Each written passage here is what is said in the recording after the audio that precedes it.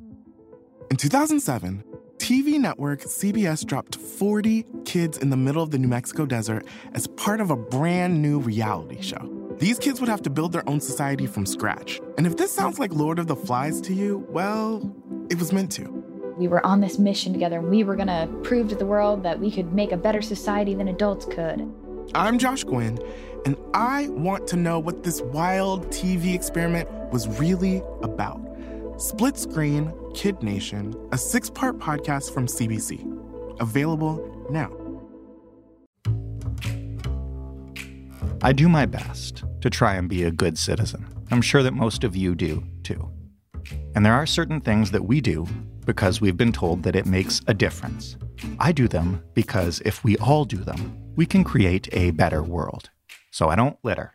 I obey the rules of the road. And I recycle. I recycle a lot. See, I grew up in the 1990s when reduce, reuse, recycle branding was at its peak. Those little blue arrows forming a circle were everywhere in my school.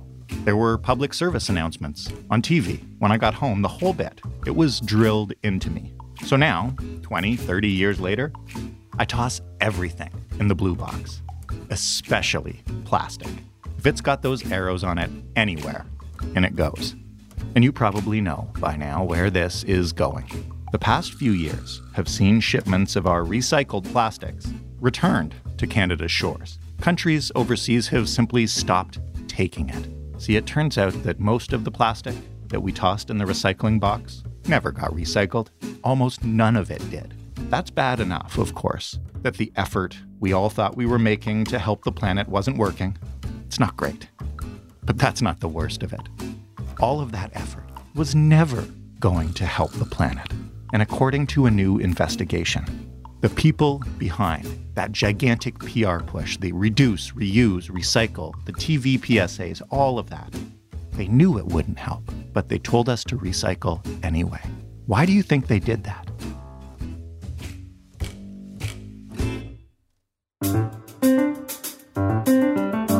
I'm Jordan Heath Rawlings. This is The Big Story. Laura Sullivan is an NPR News investigative correspondent who led a massive investigation. Hey, Laura. Hi, how are you? I'm doing well, thanks. Can you start by kind of giving us the scope of this project and maybe just where did it begin? What was the germ behind it? So it's really interesting. It was a couple years ago when China shut its doors and everybody started talking about how recycling wasn't working and where was all this plastic going. And it turned out that most of it was getting landfilled. And it started raising this kind of question of like, why is it suddenly broken now? You know, I like most people, sort of grew up believing in recycling. I mean, this is, more, kindergartners recycle, adults recycle, more people recycle than vote. I mean, it's just, we were sort of raised on this sort of idea of, good people recycle. And so you do this thing your whole life. And I couldn't figure out why it was suddenly broken. Okay, fine, China was shutting its doors, but this stuff was valuable, right? I mean, we were always told, like, don't throw it out. It has such value. Everybody wants it. There's so much you can do. And it wasn't just that we were talking about specifically, about metals or paper. What everybody was talking about was plastic. Mm-hmm. And I had really thought that, I was very much an aspirational recycler, threw all kinds of stuff in the bin, thinking that somebody was doing something with it and that it had, this kind of value. When we got out onto the road, we realized that it did not have any value. And then, in fact, the vast majority of plastic not only is being landfilled or burned, but it always has been. And in all of these years, in 30 years of recycling, less than 10% of plastic has ever been recycled. And so what I couldn't figure out is if it's always been that way, if it's always been sort of a failed kind of process, because at 9-10%, you really haven't made a big dent in this plastic trash problem. Yeah. Why did we all think that it worked? Why did we all think that plastic recycling worked when it doesn't? That really just started this journey of trying to understand, why did we all think that this worked when it didn't? And who was behind that? And that's what led us to the oil industry. Well, why don't you tell me the story of the origin of the recycling programs? Like, where did they come from originally? So we decided to go back, and if you're going to go try to figure out where recycling came from, where recycling plastic came from, you got to start with the plastics industry. Now, plastic's made from oil, but really it's made from the DuPont Chemical Company and Chevron and Exxon and Procter & Gamble and companies like that. So we decided to go back and look at some of their records, and that led us to a series of archives. But we started looking through their records saying, what did they know about the recyclability of their product? Plastic was this chemical marvel that took on the world. I mean, it was like this thing that looked like glass, but it didn't break. It could keep food, safe and edible for days. It was this incredible, it was like magic had hit the world, and it changed the world in the way that we even interact with all the stuff in the world. And so surely we thought they must know whether or not plastic is recyclable. And so we started looking through all these records, and what I was shocked to find is that as far back as the 1970s, the oil and gas industry, the plastic industry, knew that there were all of these problems trying to recycle plastic, and that in some of these documents were stark. I mean, they basically said, this can't be done. One speech from an industry insider said, it is unlikely that the vast majority of plastic will ever be recycled on any sort of economic scale. Another one called recycling costly, sorting the plastic infeasible.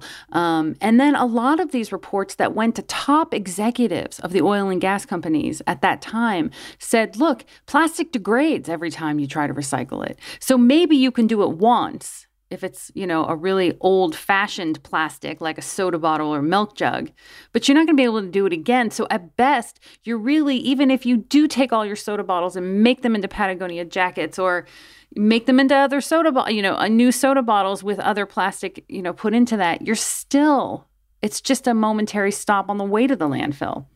If they knew all that way back then, why did these programs move forward? What's the benefit? So that was the second big question, is they knew this to be true. They knew that recycling the vast majority of plastic was a pipe dream.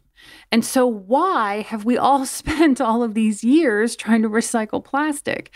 And that led us to trying to track down all of the folks that were in the documents. There were all of these people, men at that time, they were all men, that ran, sort of at the top level of the plastic industry. And I went and tracked down some of the folks that were there and ended up interviewing 3 of them on the record who were sort of the top officials in the plastic industry in the 80s and 90s.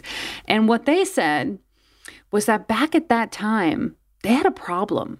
People were really turning against plastic. This is the late 80s, and there's just so much plastic trash. On the one hand, it's this incredible material. On the other hand, people are tired of it littering all this stuff, filling their trash cans. They don't know what to do with all this single-use plastic. And they're starting to say this is too much. And people are saying, we got to ban plastic. We got to cut back on its use. And they were under fire. And there are records in these files that show, the top lobbyists for the plastics industry saying, we need to act now. We're at a point of no return. It says, this guy, his name was Larry Thomas. He wrote to the top officials at Exxon and Amoco and Dow and DuPont and Procter & Gamble. And he said, the image of plastics is deteriorating at an alarming rate. And he calls all of them to these sort of meetings in Washington at fancy hotels. And he brings them all together, and they have to figure out what they're going to do. Now, they all know, Larry Thomas and a couple of the others that were in these meetings that were there at the time told me that they knew that, the obvious answer is, okay, we'll just recycle all of it. Everybody will love it. But they knew that wasn't going to work because they had all those reports. They had all this information, and they knew it was never going to work on a vast scale. So what they decided to do instead was advertise their way out of it. And if you remember back into the 1990s, there were these iconic commercials that people grew up with, about the benefits of plastic and this incredible material plastic. And then at the same time, this incredible push to recycle it. And they would have nonprofits and school recycling contests, and they would have all these expensive sorting machines that the industry paid for that didn't make any economic sense. It was like $1 million machine that, would run through plastic and sort it all out, and they would make, $1,000, off this stuff. And it ended up, sort of figuring out that what they did at that time was sell the public on the idea of recycling plastic so that they could keep selling plastic. And that, for me, was one of the most stunning things about this investigation and this podcast that we did on Planet Money was that, they knew all along that it wasn't going to work, but they told the American public to do it anyway. So you're saying that all those PSAs I grew up with, and at my school, we had those little recycling signs as stickers that you could stick on your binders or wherever. Like it was a thing. It was the early 90s. That was all, first of all, a lie, but second of all, paid for by oil companies. A significant portion of it was paid for by the oil companies, including the plastic benches outside of grocery stores that are made out of quote-unquote plastic bags, which don't make any economic sense. I mean, if you're going to buy a bench, you're not going to spend however many times more for the plastic recycled bench than you would just for the new bench. So, but they have a big sign on it, which makes you believe that somewhere in the world, everybody's taking plastic bags and making benches out of them. And that this is a good, that it's just dependent on the consumer to believe that they want this recycled material and pay more for it.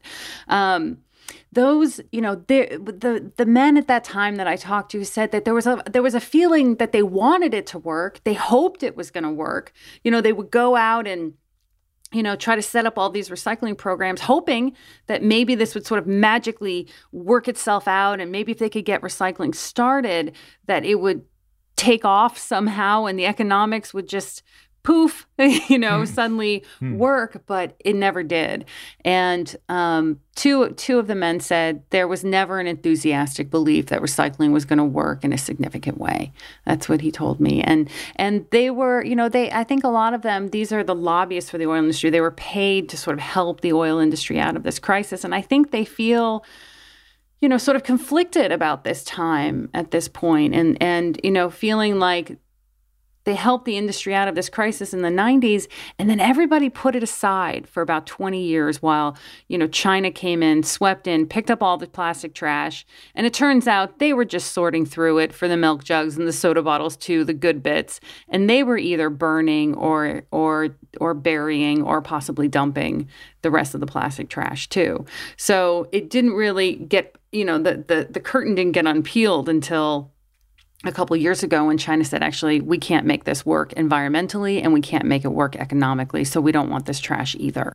Tell us a little bit about that, just for people that may not have paid attention to that at the time. What happened a couple of years ago?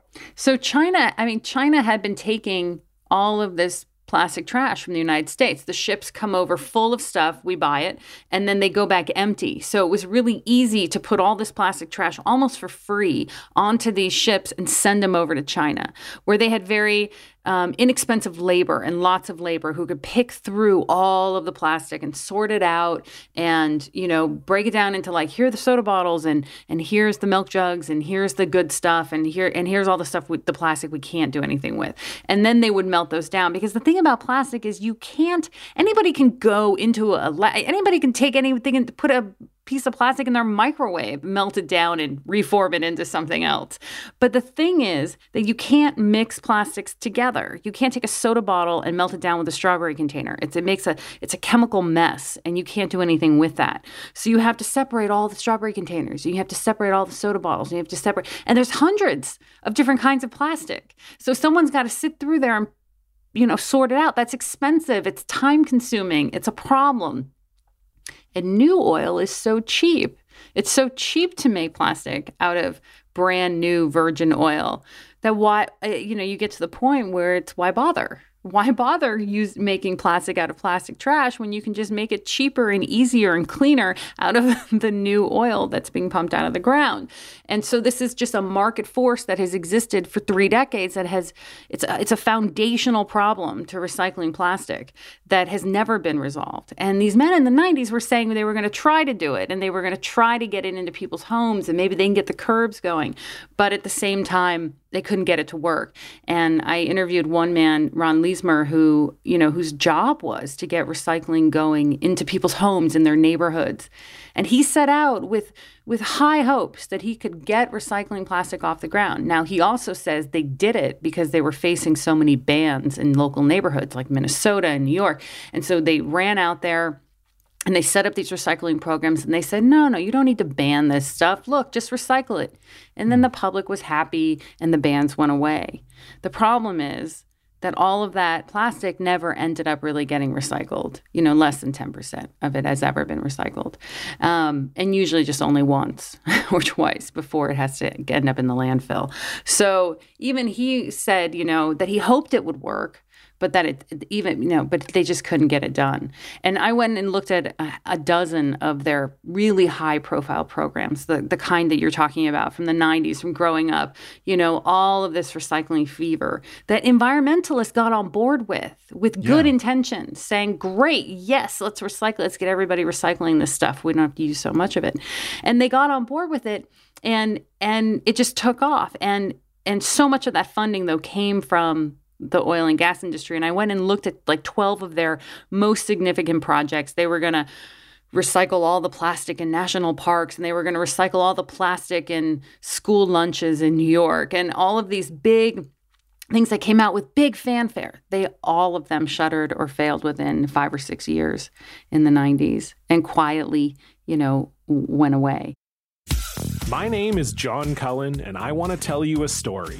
It's a story about a scandal, broken relationships, gossip, rumors, money, corporate rivalry, and curling. It's the story of Broomgate, how a single broom, yes, a broom, turned friends into foes and almost killed the 500-year-old sport of curling. It was a year I'd like to forget. Broomgate, available now.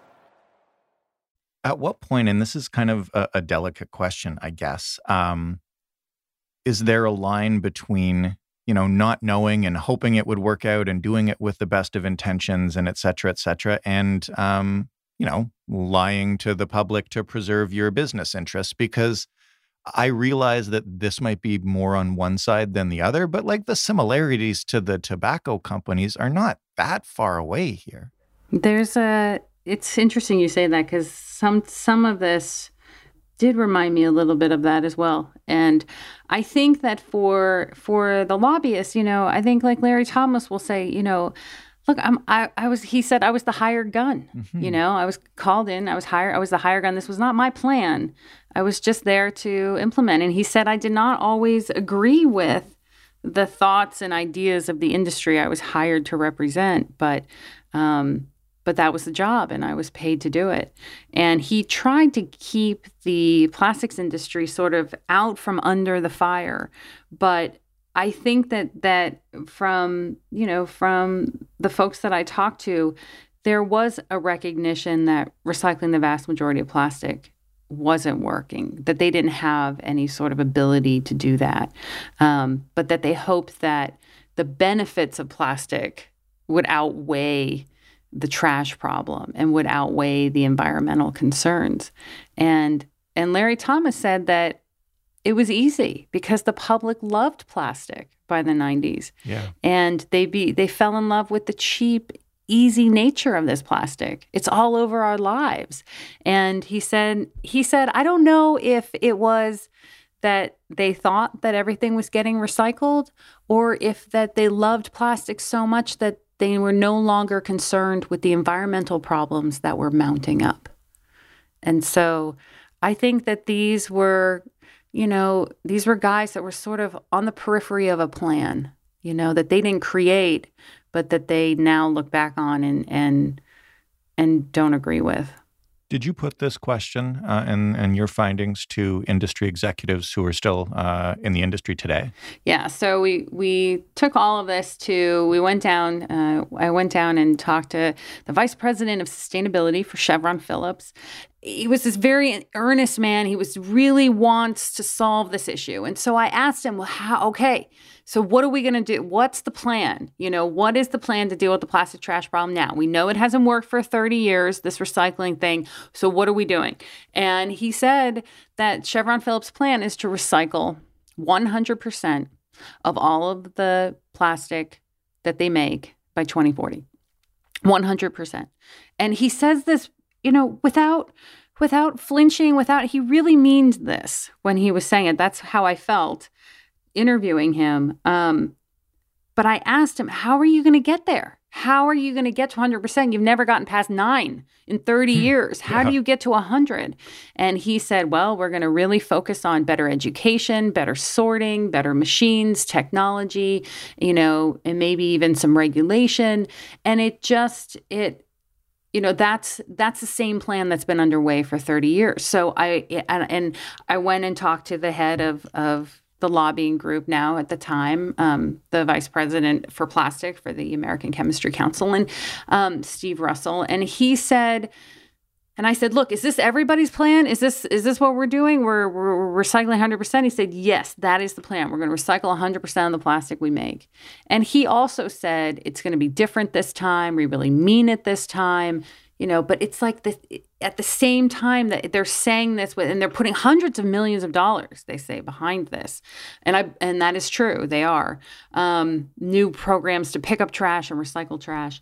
And, they're even putting out new ads to get people to recycle the trash. But the problem with this is that there's more plastic trash now than there's ever been. They are making more of it than they ever have. Plastic production is expected to triple by 2050. Plastic is harder to recycle now than it's ever been because it's more chemically complex. You've got squeeze packets that have 3 layers in it, toothpaste tubes that have 2 layers in it. Sometimes your Tide bottle even, which was the gold standard of recycling, are now have a lot of them have multi-layers inside them, and so you can't really recycle them anymore. It's harder to recycle plastic now than it's ever been. But they all still have the symbol on it. Yeah. So to segue into that, I'll just tell you but the one thing that got me most of all about this idea that the industry's plan is to recycle 100% of the plastic they make is that if you recycle 100% of the plastic you make, why would anybody need to buy your oil and gas? So it's hard to believe an industry that says it wants to put itself out of business in such a way. Or make such a significantly less amount of money than they could if they just sold fresh gas and oil. So they said, check back. We promise. We really mean it this time. But back to those numbers. So yeah, on the bottom of these containers, one of the most interesting things I found in all of these documents that we sort of go through in the podcast is that all of these numbers at the same time that these ads are on the air and this big initiative to get people to love plastic and recycle plastic is going on. The plastic industry is also quietly lobbying almost 40 states to mandate that this symbol, the international recycling symbol, be put on every single piece of plastic. And they were successful. They got it into all these different states until every single one had to follow it. And at this point, a number of recyclers started freaking out. We talked to one in San Diego, this guy named Coy Smith. He was one of the original recyclers out in San Diego. And he said, I was out there one day and everything was going fine. I didn't really want to recycle plastic because I couldn't make any money off of it. But I said, okay, look, give me your soda bottles and milk jugs because the customers, they're awash in plastic ads. They want to recycle plastic. So he says, look, you can give me your soda bottles and milk jugs. That's it. I'm going to lose money on them, but I'll take them because it makes you happy. And I'll make up for it with the metals and the paper. So he does that, but then he goes out one day and all of a sudden his bins are full of trash, plastic trash that he doesn't want. Yogurt containers and toothpaste tubes and all this stuff. And he's like, what is happening? Why is everybody putting all this stuff in? I told you, soda bottles and milk jugs. And they get out, and so he gets out there and he's looking through all the trash. He's flipping it all over and he sees the international recycling symbol on the bottom of all this plastic. And he said he knew immediately what happened, that everybody was confused, that everybody said, oh, well, the yogurt has it and so does the milk jug, so I'll just throw them both in. Looks great. Glad they can recycle it all now. And he called all of his fellow recycling friends all over the country, and they all said, yes, we're having the same problem. We don't know what's going on. They figured out that it was the plastic industry and the lobbying groups that had done this and had put this symbol on all the plastic. And they went, and for years, this went on for years, they argued with them, they met with them, they had a big, meeting groups, and they said, please, anything but the recycling symbol. Could you just put a number, and the plastic industry told them, and also told me, that the symbol was only ever meant to help sort plastic. It was to help the recyclers sort out this from that and things like that. But they said, fine, you can help us, quote unquote, sort the plastic. That's fine. Put numbers on it, put whatever you want on it, but don't put it in the international recycling symbol. Could you put it in a square? Could you just put the number on it and not have a symbol of any kind? And the industry said no. And they fought for years, and they lost. And for 30 years, we've all been looking at the international recycling symbol on the bottom of all plastic, even though it does not mean that the plastic can be economically recycled.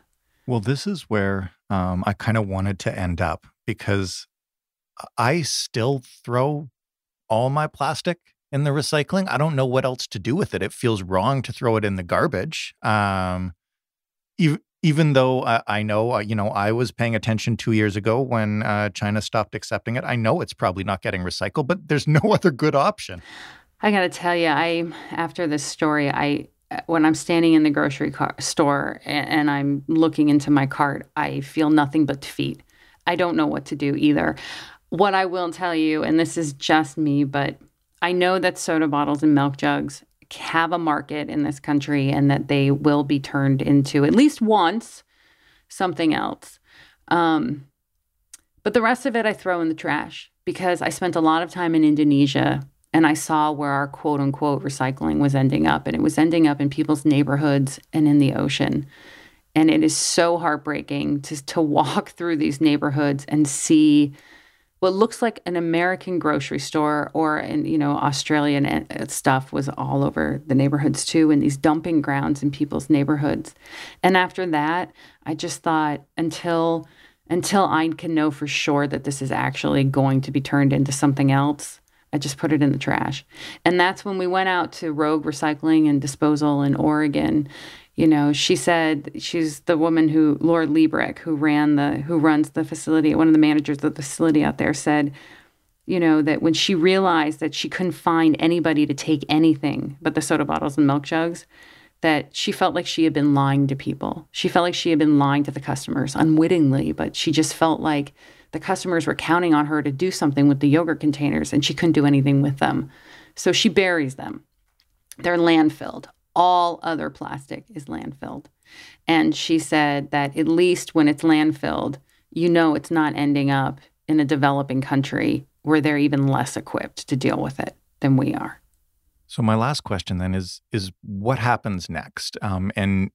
And is there a potential path forward? Let's put aside for the moment, though I'm sure we're both hopeful, the idea of 100% of plastics being recycled by 2040. That would be great. Assuming that doesn't come to pass, what needs to change? The messaging? Do we need to start talking about banning plastic again? Is that the only way forward? One thing that struck me is that in the beginning of the environmental movement, it was reduce, reuse, and if all else fails, try to recycle it. And that message got co-opted in large part because of the oil and gas industry and the money that they threw behind the final R, the recycle. If there is an awareness that recycling plastic is not working, maybe the attention will shift back to where it was originally, reduce and reuse, and pull it away from this idea that there's an easy solution where you can use as much plastic as you want and it doesn't have an environmental impact because it'll get recycled.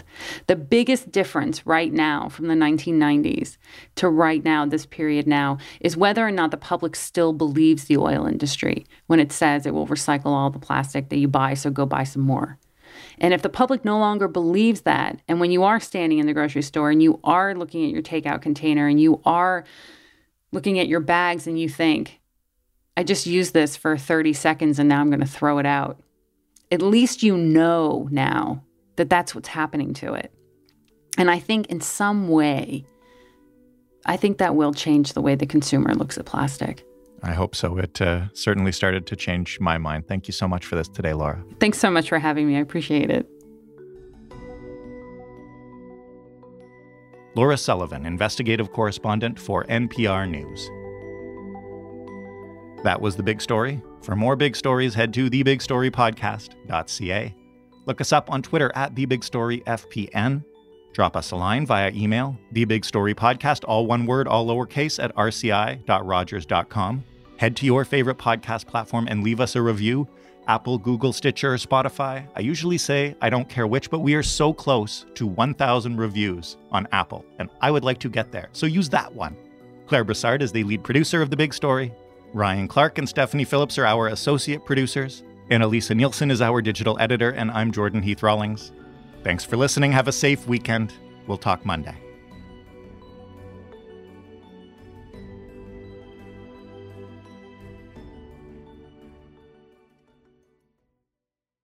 Hi there, I'm Gavin Crawford. I'm a writer, an actor, and a comedian.